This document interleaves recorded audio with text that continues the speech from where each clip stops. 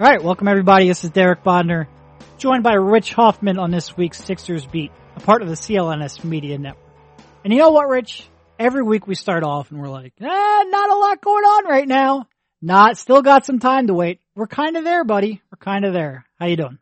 I'm good, man. There is officially some stuff going on. There are activities to go to, quotes to be relayed, stories to be reported, and pretty soon balls will be bouncing. It is a good time of year. Let's start. Orlando, Florida. Markelle Fultz is shooting now. Yeah. Kidding. How happy were you? And look, I'm rooting for the kid. I really am. But how happy were you that you didn't have to have a take on the video posted the other day? I was ecstatic. Yeah, it did feel a little weird that you didn't have to have a take on it. But, it did. I mean this from the bottom of my heart. Good luck to Markelle, too. I don't wish any ill will on him. I just don't. We have our own non-shooting point guard whose Instagram videos we have to cover, and that was a part of this week's lunch with head coach Brett Brown. So let's pivot over to that. You know, we had a couple of events this week. Brett Brown had a coaches clinic, an annual coaches clinic that he does every year. And then after, on Wednesday, we had a lunch with Brett Brown that he does every year as well. It's his sort of way to have a more informal sort of conversation with the media and then also be allowed to skirt his media day responsibilities, the more formal version, which I think he probably doesn't love all that much. So it works out for all of us involved. We get some decent food and we get to ask him the questions that we want. Actually, this year I would say the food was better than decent. I think this was one of their better years in terms of, where they went and the food that we were served. So I'm very happy about that. That will certainly buy them some positive coverage. Sure. Some chicken, some salmon. That clinic, by the way, that's an underrated cool thing that he does. He talks a lot about how he views himself not just as the Sixers head coach, but also someone, who's part of the Philadelphia basketball community. And during the season, I guess there's only so much he can do besides coach his team and get a lot of pressure from doing that. I know he's got a son who's heading into high school now. I would imagine he'll show up at those games, but that's all you can really do. But before the season starts, he puts on a free clinic and he actually shows the Sixers plays and explains them, like the whys, what they're trying to accomplish. And, you don't have to be a high school coach to get into this thing. You could be coaching your 10-year-old daughter or son's YMCA team and just trying to learn more about hoops and they'll let you in. Yep. And I don't think that happens a lot in other markets. So this is where we position our guys when we push the ball. This is what we're doing on the second side. He gets into pretty decent detail, which you covered over at theathletic.com/Philly this week. But yeah, he's a little more forthright than I would have maybe expected. Yeah. And again, it's not exactly like football. In basketball, they've been running the same thing for years. There's a sense in basketball where you can know what we run. You are going to know what we run, but you also have to stop it as well. So yeah, it's a cool event. I would say if you have not gone to that event in the past, I would highly recommend it next year, provided Brett is still the coach. That is something you can never take for granted. Brett sort of joked about that at his lunch the other day, saying that he has been on the hot seat every year he's been here. And it's just sort of the nature of the business, which it is. But I certainly feel like this season is more so than ever. And, we sort of asked him about that at various points during the lunch, and he downplayed it as you would expect. But it doesn't feel like there's almost no scenario where it's like, hey, good season, didn't quite get to where you want to go, but good luck next year. It's like he either proved that he can get them to an NBA Finals, or it feels like he's gone. And a lot can happen between now and then. They're certainly not going to admit to that now, but that certainly feels like the vibe we're getting, which creates some tension there.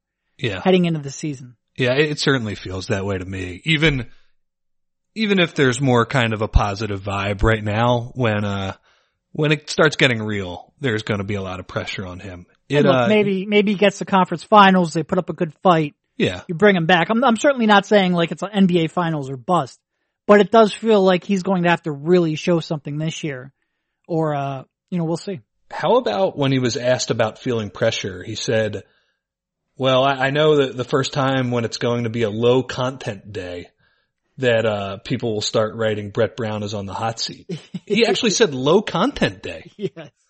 So he certainly reads some stuff. He certainly likes to pretend that he doesn't, but he is certainly, at the very least, given snippets. Do you remember some interesting things. The only time he revealed it to us was he got mad at something I wrote because it was all Mike's fault.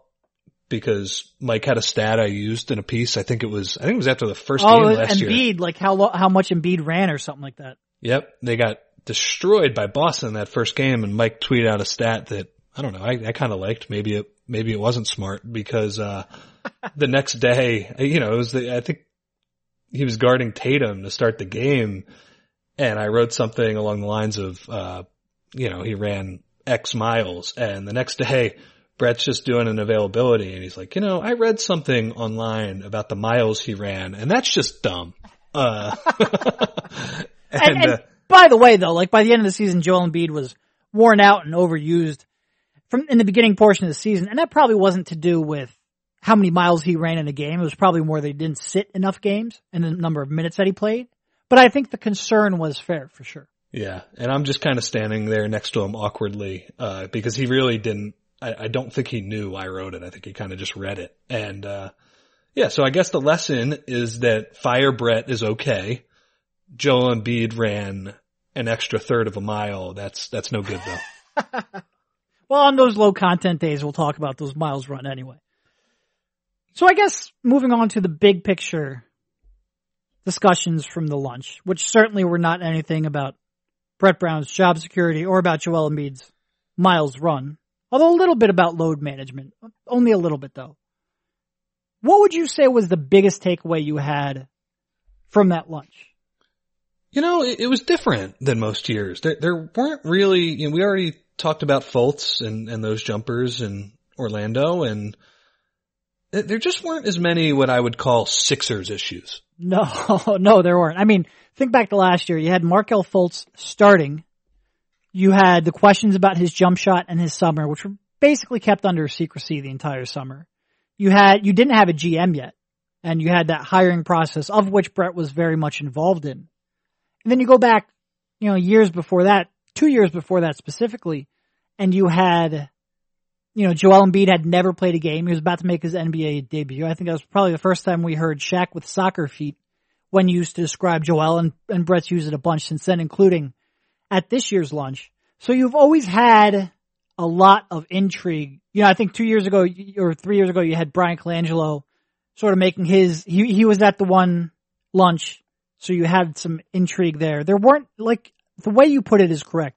There weren't nearly as many Sixers issues at this year's lunch. The Sixers had a GM at this lunch. He wasn't there, but they had one, which was not the case last year, until maybe a couple hours afterwards, at least officially. Yeah, so I think the issue that had the most curiosity was Ben Simmons and his jump shot. And even then, I don't think we got into it until about a half hour, into the lunch, because frankly, it's not a matter of, this guy is barely playable. It's the difference between a good and a great player, essentially. And, so you wrote about that today on theathletic.com. What do you make, I guess, in general, of everything that Brett said about Ben Summer? Yeah, I mean, I think by and large he still couches everything, but with the way he used to always phrase it was shooting will not define who Ben Simmons is. I've never disagreed with him more about something. No, I mean, he likes to downplay his weaknesses and play up his strengths, which as a leader in a clubhouse, I get. Not the only one, too. Redick would do that all the time, too. And yeah, sure. You just look at him like, all right, but really it will. And he had a touch of that this year. But certainly he was more forceful in laying out expectations, sort of like a baseline of expectations of what he expected, not only hoped for, but almost expected of Ben as a jump shooter. And that's sort of like an expectation that has never really been set for him. First of all, he said, for me, it starts here. It's a willingness to shoot, which I think we all sort of agree with. That is the first step into his evolution as a shooter. He said, with Ben, we're not going to hunt threes, but when they're available, I want him to shoot them. He talked about when he's off ball, he's not going to put him in the dunker spot, which is where he spent a lot of the playoff series against Toronto in. He's going to try to move him out to the corner 3-point line and encourage him to shoot those open shots, which was interesting because he's never really put Ben in the corner because, I mean, why would you? It's a waste of space. Nobody's going to respect him out there. So the fact that he is going to, he has that sort of, and it's tough because sometimes Brett will show confidence more as a motivational tool than him actually being confident. Like, I'd love to be able to say, oh, this is proof that Brett is confident that Ben Simmons will make corner 3-pointers. I mean, he talks all the time about how he judges poor three-point shooters as, all right, you need to be able to make 4 of 10 of those or I'm not letting you shoot those. And I think he generally ascribes to that philosophy. Right. But going back to the confidence thing, he also expressed confidence in Markelle and put him in the starting lineup, which a lot of that was to generate confidence more than an expression of confidence. So, you wonder if this starts off where Ben doesn't shoot a corner 3 for the first 2 weeks of the season. Does that change? He better shoot one. It's really sounding like, and look, Brett said all the right things about he's had a wonderful summer. Like, he looks at his form and he sees it's improved and he's coming to the gym here and their workouts that they've had, their informal workouts, the voluntary workouts that they've been having, and he sees a willingness to shoot and a confidence. And, he talked about Ben and he looks like he wanted to come back and show that he's put in the work and he's prideful and he said all the right things. We'll see. I mean, I hate to go back to that, but it's great that Brett is thinking about what he's going to do when Ben shoots. It's great that Brett is expressing confidence that Ben will shoot.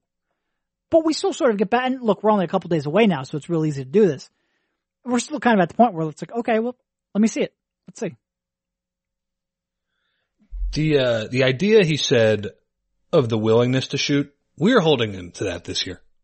Even if he hits the side of the backboard on a corner 3, we gotta see it a couple times, man. Because he's gonna be wide open. And it's, I thought it was pretty funny after a whole off season of Brett hearing and reading dunker spot. He goes right out and volunteers that I'm sticking him in the corner.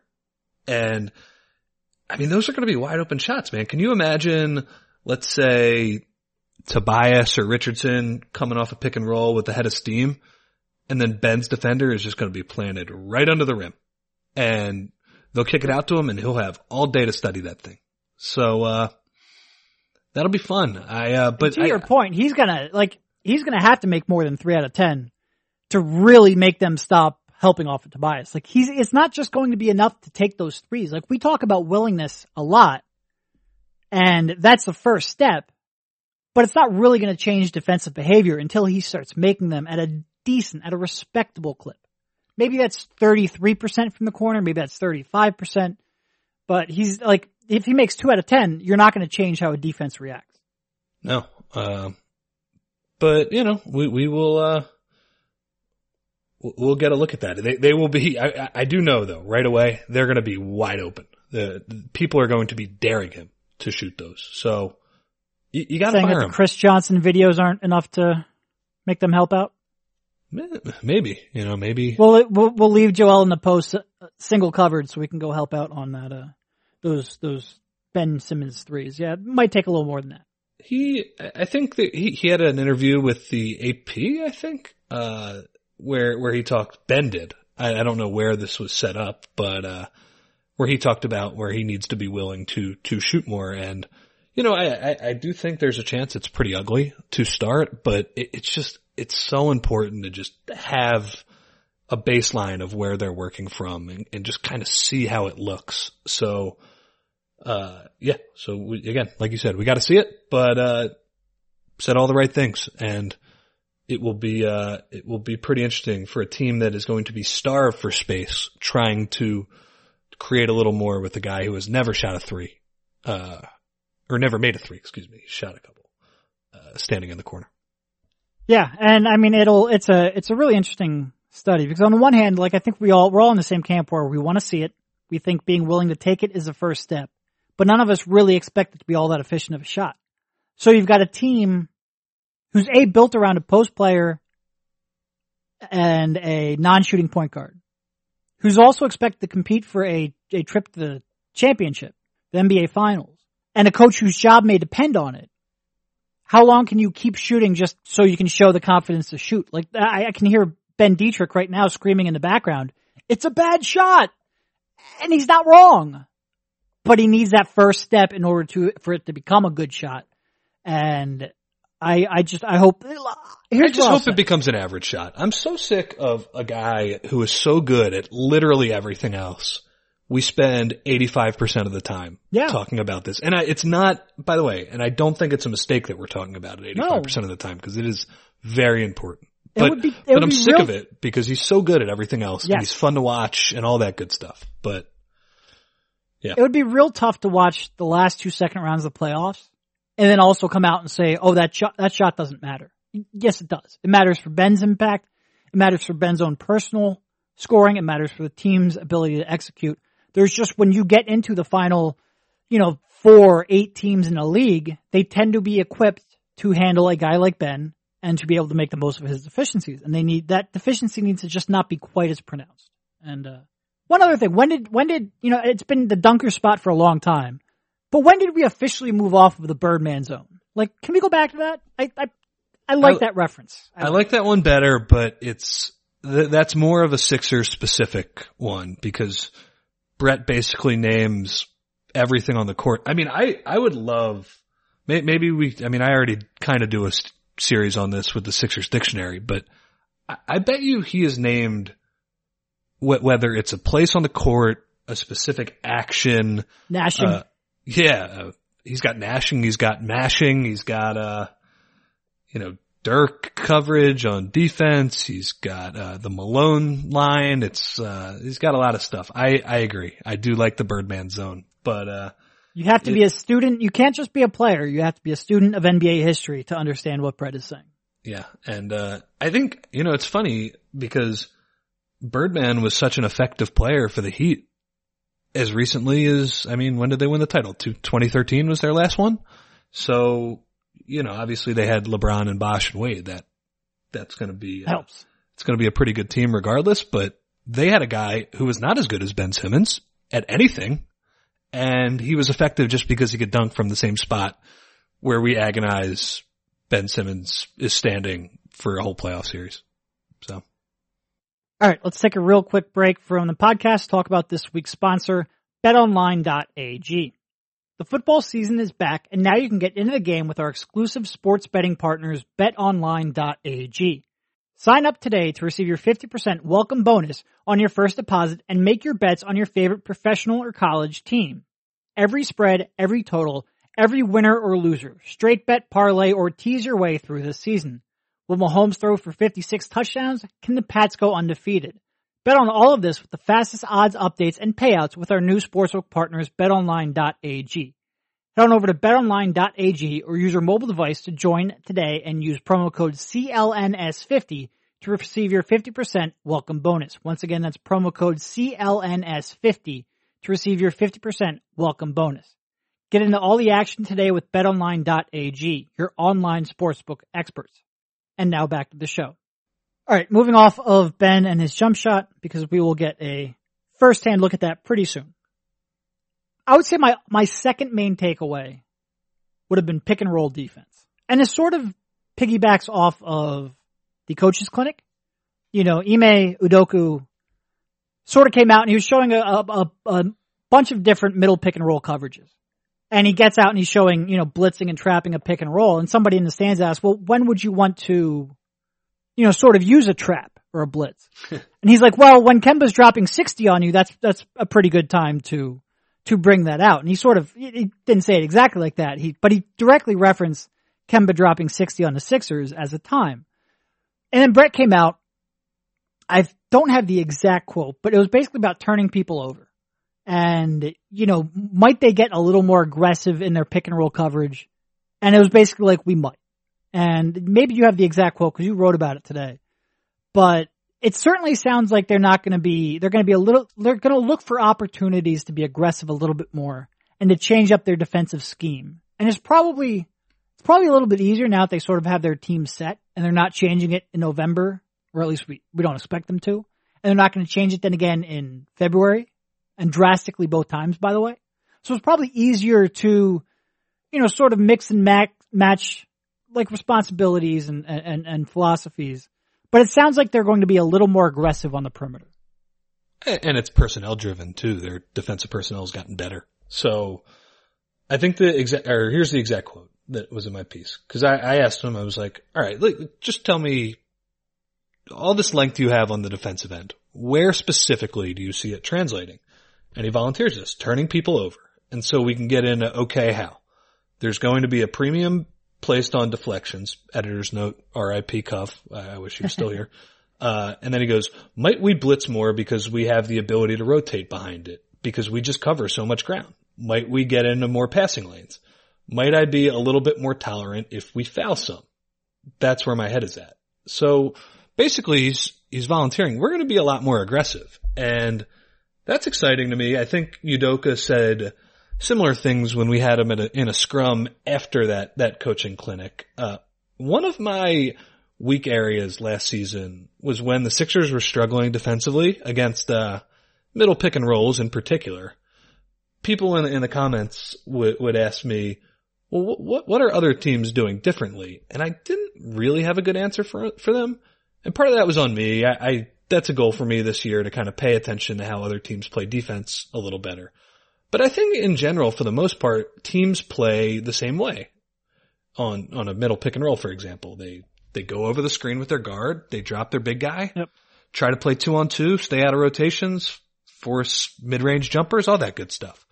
So this is all very cyclical, this philosophy behind it. Like a couple of years ago, with especially with Miami seems like the one that always comes to mind.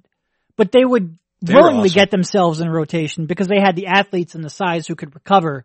So you got the benefit of pressuring the ball handler and also the ability to not allow them to make you pay because of that. Yeah, and they were so freaking athletic. Bosch was unbelievable at that, so they were kind of uniquely positioned to do that. There was a team, I think the Milwaukee Bucks under Jason Kidd. They did that as recently as a couple years ago, and God, you see Budenholzer brings just a more conservative style, and he did some other smart things with that defense as well. I don't want to just say that it was just dropping the big man back, but that was a lot of it. And, you look between Kidd and the Heat, it was completely outdated to play that way. And the Heat were so much fun.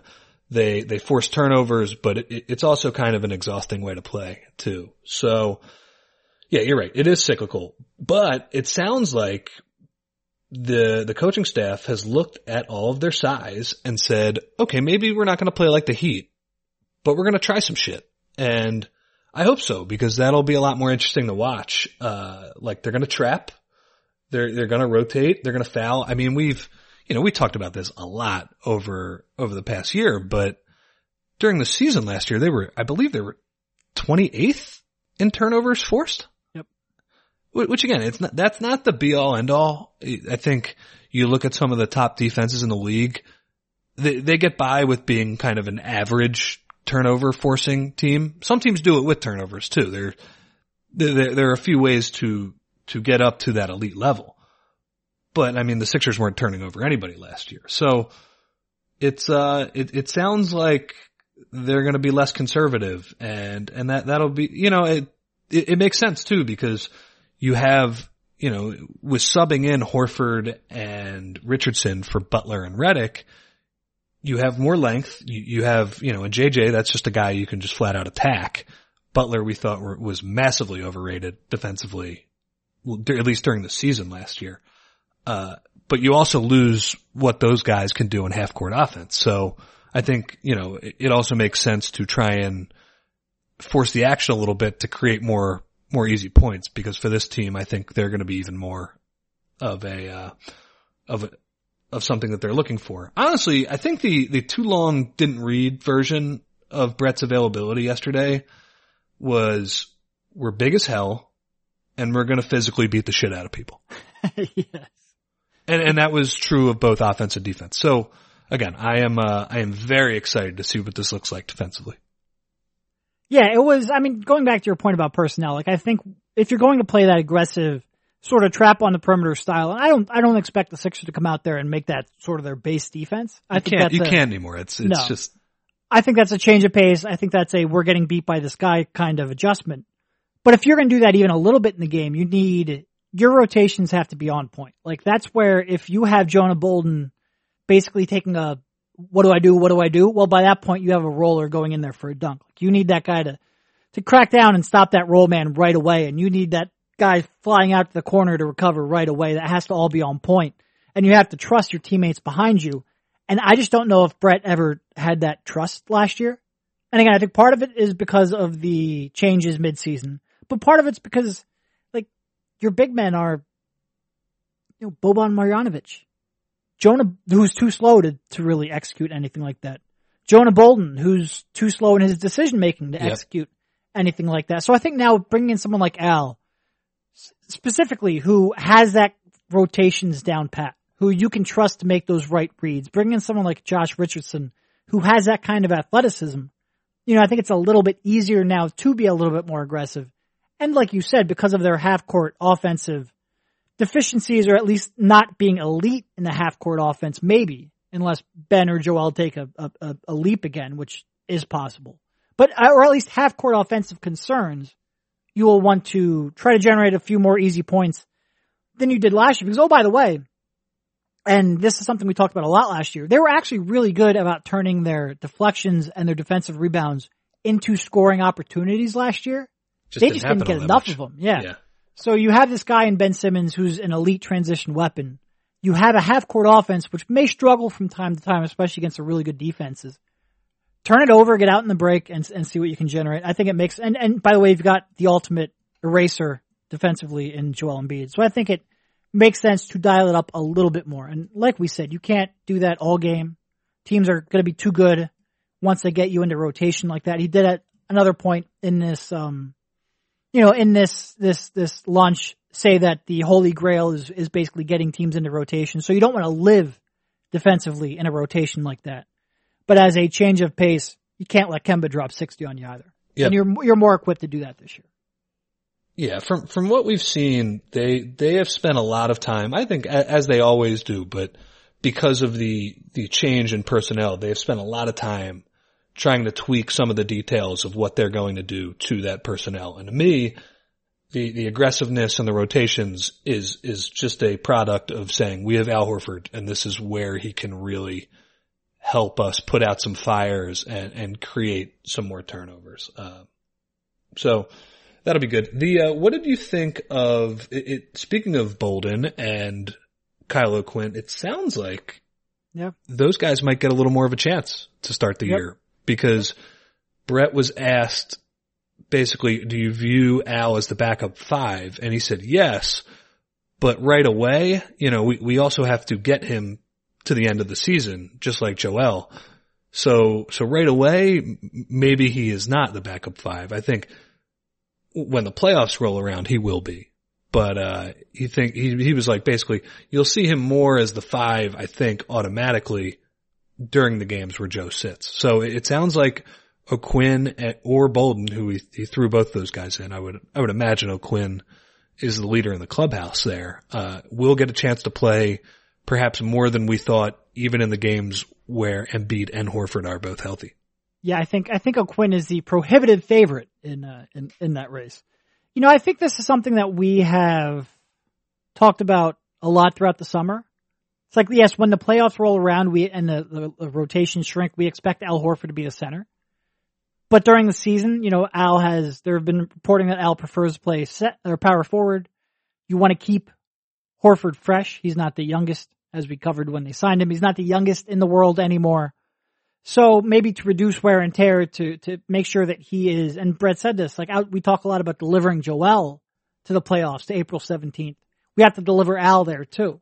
So are you going to try at the beginning of the season, see if you can get some serviceable movements from Kyle O'Quinn so you don't have to play Horford at that center spot too much, at least from the jump. And it sounds like that's going to be the plan going forward. And again, it's sort of something we speculated about because it just makes some logical sense. And like you said on a previous podcast, you're pretty confident that when they want to drop Al at center, they can make that work. You don't really need to test that out quite as much as you normally would. So I think it makes some sense. We'll see how those lineups do when that actually plays out. Like if they start hemorrhaging points whenever Joel Embiid sits again, you might see that dialed back, especially against marquee matchups. But I think that is the right way to go. I think it would make sense to try it out early. You don't want to get to January and have to try it. Just throw it out there because you have to. Right. And you assume this is why they signed Kyle O'Quinn, because they intended to do this. If you were just looking at a third string center, you could use Jonah Bolden in that role, but Joel Embiid's going to sit. You don't want to wear Al Horford down. So you want that extra guy in O'Quinn. I think it makes sense, which is why we spent all summer speculating about it. Yeah. All right. So we talked about the defense. That seems like that's all good and exciting. So, I said the thing about how they're, going to just try and beat the hell out of people, kind of the old, Chip Kelly, big people beat up little people, except when you're in the Pac-10, I guess. But so the offense though. You know your audience well, Rich. Yes. They actually got a big win the other night at Washington State. So good for Chip. Didn't go defeated this year. And what's his record since leaving the Eagles? It's really bad, man. Not good. It's really bad. So, but on the offensive end, that was something else I asked Brett, where he basically said, we're going to play bully ball on offense or smash mouth. I forget which one he attributed to offense and defense. He might have I think it was bully ball. Okay. Wasn't it? I don't remember. He might have switched them up a couple times, but I think they're roughly the same thing. Bully ball on offense, to me, the first thing I think of is post up. Yeah. Anthony Mason, shoot me now. Yeah. Yeah. And might be dating myself with that Anthony Mason reference. Probably. I got it. It's not the 90s Knicks for sure. Right. But, I also think and that was kind of the example that Brett brought up when I said, well, you do realize you would be kind of bucking a trend a little bit. But the way you phrased this, you didn't, you phrased it that way. You're like, Brett, that's not really the way the NBA is going. You know that, right? And yeah. It's I got it. And he brings up stuff from the 90s, and I'm thinking okay, yeah, I get it. You're not going to be running the triangle offense. But still, running plays through Joel is, it's going to be different. I kind of wish, and maybe they will at some point, they'll just embrace how different they're going about this. Because again, it might work. I'm skeptical, but it's not something I'll say is not going to work. So yeah, what do you make of the idea of A, Joel Embiid being the crunch time scorer, as he said, and B, I think he mentioned not shooting a lot of threes too at one point. What do you make about what he said offensively? So I think it's real tough, first of all, to be a post up player and also be the crunch time scorer. That is, it takes time to get into your post offense. A loss of time means a loss of options. It is tough to, when the other team has their best defenders in there, when they're game planning for that, it's tough to make a living doing that late in games. Final minute, need a bucket, post up, it's tough. And it's, especially until Joel really begins reading a double team better, it's going to be real tough. So I think that's sort of a war of attrition. There's just not that many options. If they had a better option, would they go to that more? You're always going to feed Joel in the post. Anyway, you'll never not feed him in the crunch.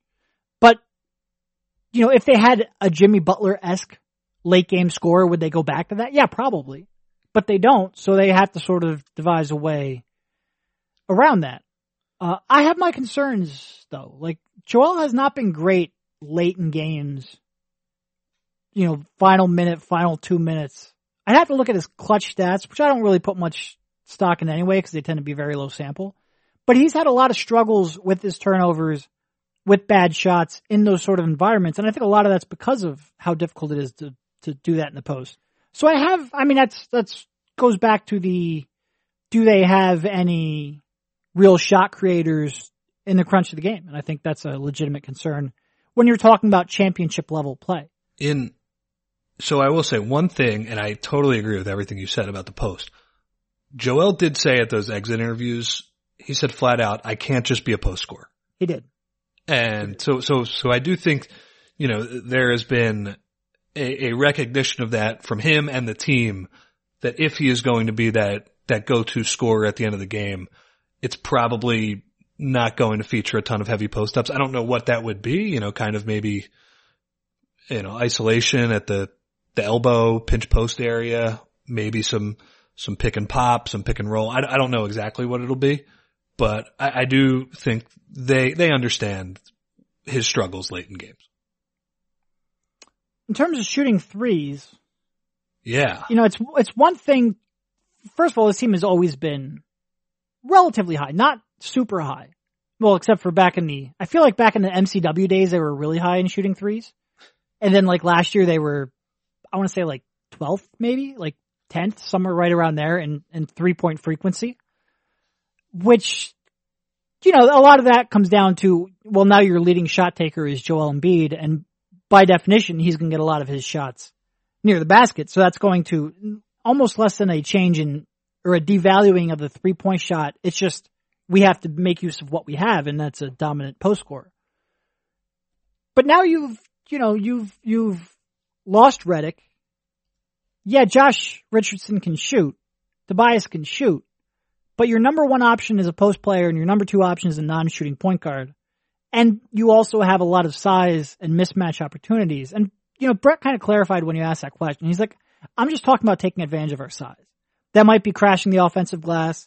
That might be understanding that, Tobias Harris can finish over his defender because he's longer and bigger and stronger. So that might be a drive to the rim.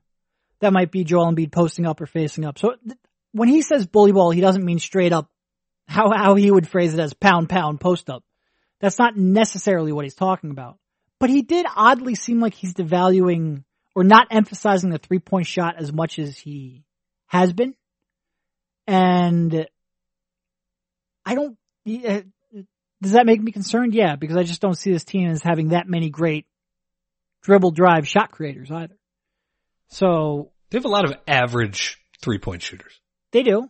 And they have a lot of average sort of ISO pick and roll players too. I would say below average, like below the standard of when you would give that person the ball. Yeah. So it'll be interesting. It'll be interesting. I wonder where they will, and part of this I think is, focused on their top two. Like, you're not going to ever want Ben Simmons launching 5 threes a game. You're going to want to put Joel Embiid in the post. So if they're going to design an offense around there, it sort of makes sense that Brett's going to be focused on their size. But I wonder exactly what that means, because it did come away thinking, they might shoot a lot fewer threes than we expect them to. Yeah, and my general thought is it's nice to have some athleticism on the wing, but it doesn't really matter if you can't create space and get to the basket. So, on one hand, you look at it and say, yeah, like you just said, Joel and Ben are your two best players. Well, if they're your two best players, you don't want them shooting a ton of threes. Even though I think Joe needs to get better at that, and he should as well. I'm still convinced we're going to wake up one day and he's a 35% 3-point shooter. Yeah, he just has, his touch is too good. I agree with you on that. So yeah, I thought that was an interesting, admission from Brett, but I don't really know what to make of it until we see, kind of what this offense looks like in a game. Last thing I would say in terms of the real takeaways from that lunch, Tobias. He mentioned this so many times. The guard? It was hard. He basically says Tobias comes up to him all the time randomly, like, Brett, I'm really going to guard this year. You're going to see I'm going to be a much better defender this year. And that's funny too, because he's basically admitting, I'm sorry, I didn't guard last year. Right. And Brett's whole thing is good athlete, good person. I think it's going to come around. You good people and you God. What is That was a bad Brett. That kind of sounded. It wasn't a great Brett. Your Dario was much better, but we'll take it. Yeah, no. Tobias wants to play defense.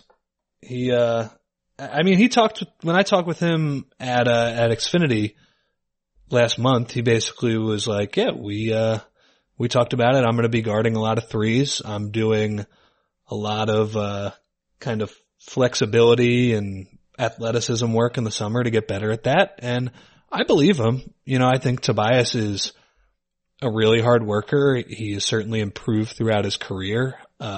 Like Brett said, he's a good person. You know, I think he's somebody you want on your team. And even if we don't, you know, even if it was somewhat of an overpay, I would say to bring him in, he is certainly somebody who you want kind of from a team culture standpoint on your team.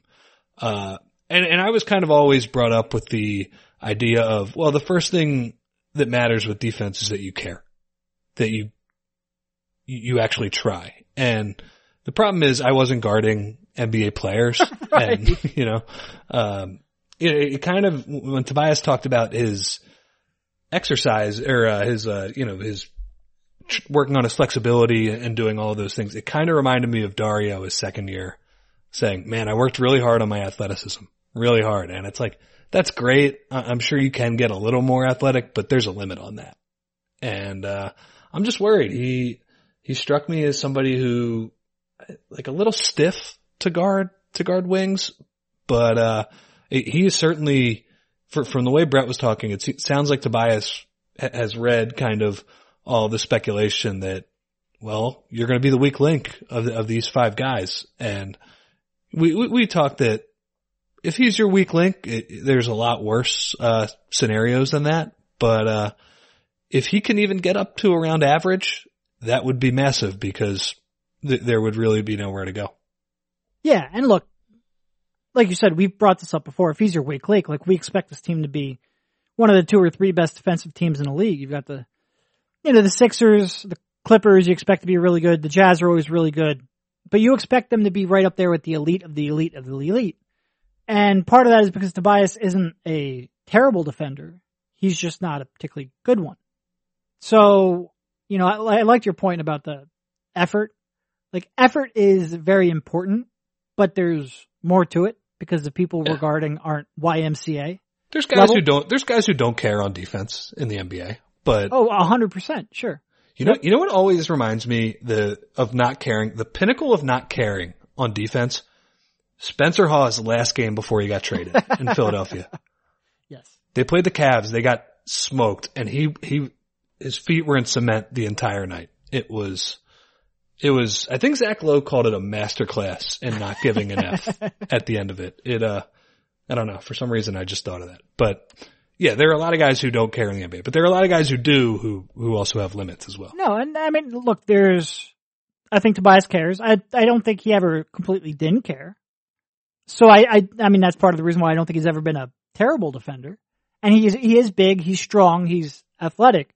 But like you, there's also, like, I think a lot of people, they boil defense down to effort and caring. And I think that really sells short how much skill is required to be an elite defender at an NBA level. How much knowledge and how much quick reactions and quick reflexes and instincts are required to be, and I mean preparation. Look at the preparation Andre Iguodala. Go back and read some of the stories on how he prepares for an opponent. And how much work that takes and how much, like I said, instincts and athleticism and just quick twitch stuff. You know, you bring up Dario, it's very rare for someone to go from a below average defender, and I think Tobias is significantly better than Dario, but it's very rare to go from a below average defender to a very good defender because there's just some things that are out of your control at this stage of your physical development. And, you know, we'll see. Like if Tobias buys in fully and really makes the most of his gifts, can he improve? Yes. And if he improves, can this team be elite defensively? Yes. So that's really all you're hoping for. But am I expecting to see Tobias Harris on an all defensive team this year? No. But I am happy that he continues to tell Brett that he is going to be a better defender. I mean, not telling Brett. And the one thing I will contradict myself a little bit here. It is easier to feel a level of confidence in the buy-in when JJ Redick is being replaced by Josh Richardson. Right. Yes. And Jimmy Butler not caring is being replaced by Al Horford, who, you know, I'm sure Al Horford will help Tobias out more than anybody. Yeah. Yep. All right. I think that's all of my primary takes from the lunch. You got anything else? No, let's do some player previews. Well, so I think we released 3 player previews this past week. All of which by you guys because I was off on vacation. Trey Burke, Raul Neto, Zaire Smith. But we've talked pretty extensively about the backup point guards over the last few podcasts. I don't know we have to really rehash too much of that. But any, I guess, quick thoughts you have on that? Yeah, looking at some of Trey Burke's kind of advanced numbers, even before you do that, he just has not been on many good teams. So to me, the big difference for him this year is he's trying to carve out minutes, a role on a team with title aspirations when he's been on the complete opposite of the spectrum, with the Knicks. I had a stat in the Burke preview where even if he doesn't have a regular role, I could see Brett throwing him into a game when the Sixers aren't scoring because he does have the ability to kind of just fill it up in a short amount of time. And the stat was TJ's career high is 18 points. Trey Burke has topped that 50 times. And he's only played 47 more games. So he certainly brings a different skill set. We talked about that his defense isn't very good, but I was also kind of interested in that with the Knicks, the team was basically always better when he played. So I think there's some hope. I guess we don't have to go too far into this. I agree with you, but how would you handicap the backup point guard battle? Just even if you don't know anything, just kind of looking at when they were signed, their past couple years, how would you handicap it going into training camp? So if you ask me who was going to be the backup point guard when the postseason rolled around, I think Neto has a better chance of that. I think Brett is going to trust his decision making and his defense significantly more. And I think at the end of the day, that will rule the day. Early in the season, I could see Brett wanting to see how Burke's skill set fits into a good team. Because like you said, we really haven't had a chance to see that, especially over the last couple of years when he's made that jump and play. So I could see him wanting to evaluate what Burke could add to a contender and what that skill set would do for this team. So I could see Burke, and this is all speculation, I could see Burke maybe getting some significant run early on in the season. And depending how that goes, then they could, sort of fall back to Neto, who's a little bit more dependable, a little more reliable, a little more of a known commodity on a good team. Yeah, I agree with that. It also goes along with the idea that the playoffs are more about what is your biggest weakness as opposed to your strengths. And Neto to me strikes me as a player who, while he does not have Burke's ability to, I think, get hot and score at that rate that Burke has showed, he has less weaknesses and he's fairly average at a lot of stuff. So I would agree with you there. I wonder if at the beginning of the season we see both of them and it's kind of a... Do you think it'd be like a splitting time in a game or like one game it's Burke, one game it's Neto? I was thinking more of the latter, but yeah. I guess we'll see on that. I mean, it sounds, if the, like we talked about the center position, how they're going to rotate that, it sounds like at least to begin the season, they might be more open to playing more guys than they have in the past. Yeah. Yep. And they certainly have more playable guys. I think what's really going to be interesting, the one real unknown is, and this kind of comes into one of the other player previews that were released this week, in Zaire Smith. And do either him or Matisse, who had a rolled ankle on Monday. The Sixers panic. Brett sort of accidentally dropped that during his speech. And then they came out and I believe they said he's on track to play next week for training camp. So that seems like there's no real concern there outside of the fact that he is a rookie on the Sixers. So there is some built-in concern that we can't avoid. But right now it seems like he is on track. And I mean, a rolled ankle, look, if we're trying to progress in terms of amputate the fucker right now. Yeah, that's basically the only place we can go. I mean, look, Zaire got really sick last year. It'd have to be something pretty bad for Matisse. Imagine if there's like some brand new Sixers path. Imagine if there's some brand new Sixers fan who's never been a fan in prior seasons, has no idea what we're talking about. Sixers rookies and injuries have not done well of late. Yes. TLDR. Which is why a report of a sprained ankle before they even begin real practice sends some people into DEFCON 5. Somehow that rolled ankle will mean that he forgot how to run. I don't know how we'll get from A to B, but we'll find a way. Yeah. Anyway, he sounds like he's okay. So, yeah, no, it's again, how many mailbag questions over the summer did we answer about Zaire and Matisse? Yeah, well, because it's one of the real for a team that has so much turnover. Like most players, you feel like you have a grasp on.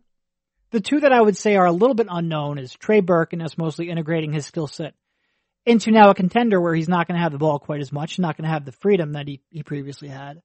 And Zaire and Matisse, because they're a rookie and they might as well be a rookie because of the allergic reaction he had last year. So it's, yes, we answered one or two questions about those two.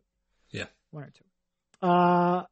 In Sixers news, Hayward Highsmith, Exhibit 10 contract, rounds out the Sixers roster at 20. He's not making the team. No.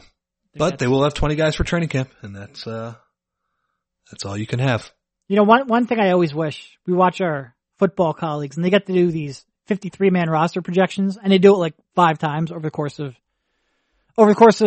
camp in the preseason. And they always do good numbers, and we don't really get that because there's nothing I can do to tell you to make you think that Highsmith is going to beat out, Matisse Thybulle in a competition for one of those 15 roster spots. But good on him. I hope he impresses and gets a future somewhere. Isaiah Miles, sleeper. Anything else? I think one thing that Brett sort of alluded to, he sort of contradicted himself, and I guess we'll close on this. He said, I want the number 1 seed. And, he was pretty forceful in that. And then he's like, well, but we also want to make sure that Joel's ready for the playoffs. We want to deliver Joel to April 17th, I think is the date. Which is a little bit contradictory because I would say the number one thing besides health that would determine that number 1 seed is, does Joel Embiid play 67 games or does Joel Embiid play 77 games? And that will be a major factor in whether or not the Sixers have a better record than the Milwaukee Bucks. How much you play Al Horford will determine whether or not you have the number 1 seed. So it'll be interesting to see how they weight that. But he did come out a little bit more forcefully in wanting that number 1 seed than I would have expected.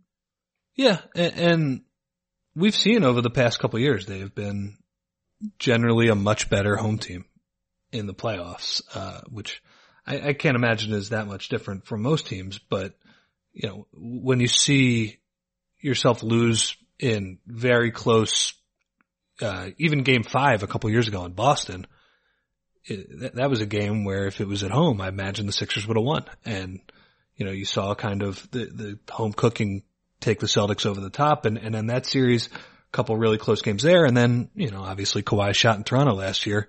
It's understandable. You want to play those big games at home. I would look at it this way. I would say if you're not going to beat Milwaukee for home court advantage, it doesn't really matter that much to me. If you're you should be able to beat Boston even without home court. Yeah, and you should at least be able to get the 3 seed, right? With Joel and Al, as long as somebody doesn't get seriously injured, on a pretty conservative plan, even if it's, not what Kawhi did last year. To me, the only benefit is beating Milwaukee, because if you can't beat, whoever the 2 seed would be that would get ahead of you, whether that's Boston or drawing a blank, but that's my point. There's not really too many other contenders, because I couldn't really even say anybody else. Well, I mean, what do you go to? The Nets? Well, Durant's out. Yeah. Then you got the Pacers and Oladipo, the who knows Heat? when he's going to come back. The Heat, come on. That's what I mean. The Pacers aren't going to be better than them either. So, yeah, I would say, but I agree with you. They are contradictory messages, because if you go all out for the number 1 seed, that means Joel needs to play most of the games. And here's sort of where I would sort of end that conversation. Yes, home court is important. Do I think home court was a factor in Game 7 against the Raptors? Absolutely, of course it was. But a bigger factor is Joel Embiid. And if Joel Embiid was playing like Joel Embiid for the first 6 games, there wouldn't have been a Game 7 last year, and home court wouldn't have come into play. So I do think Joel Embiid being healthy and quote-unquote delivered to April 17th is the number 1 concern, and then the number 1 seed is the number 2 concern. All right, I think that's probably a good place to cut it off. We're approaching an hour here. Thank you, Rich, for jumping on, and we will talk to you soon. See you, man.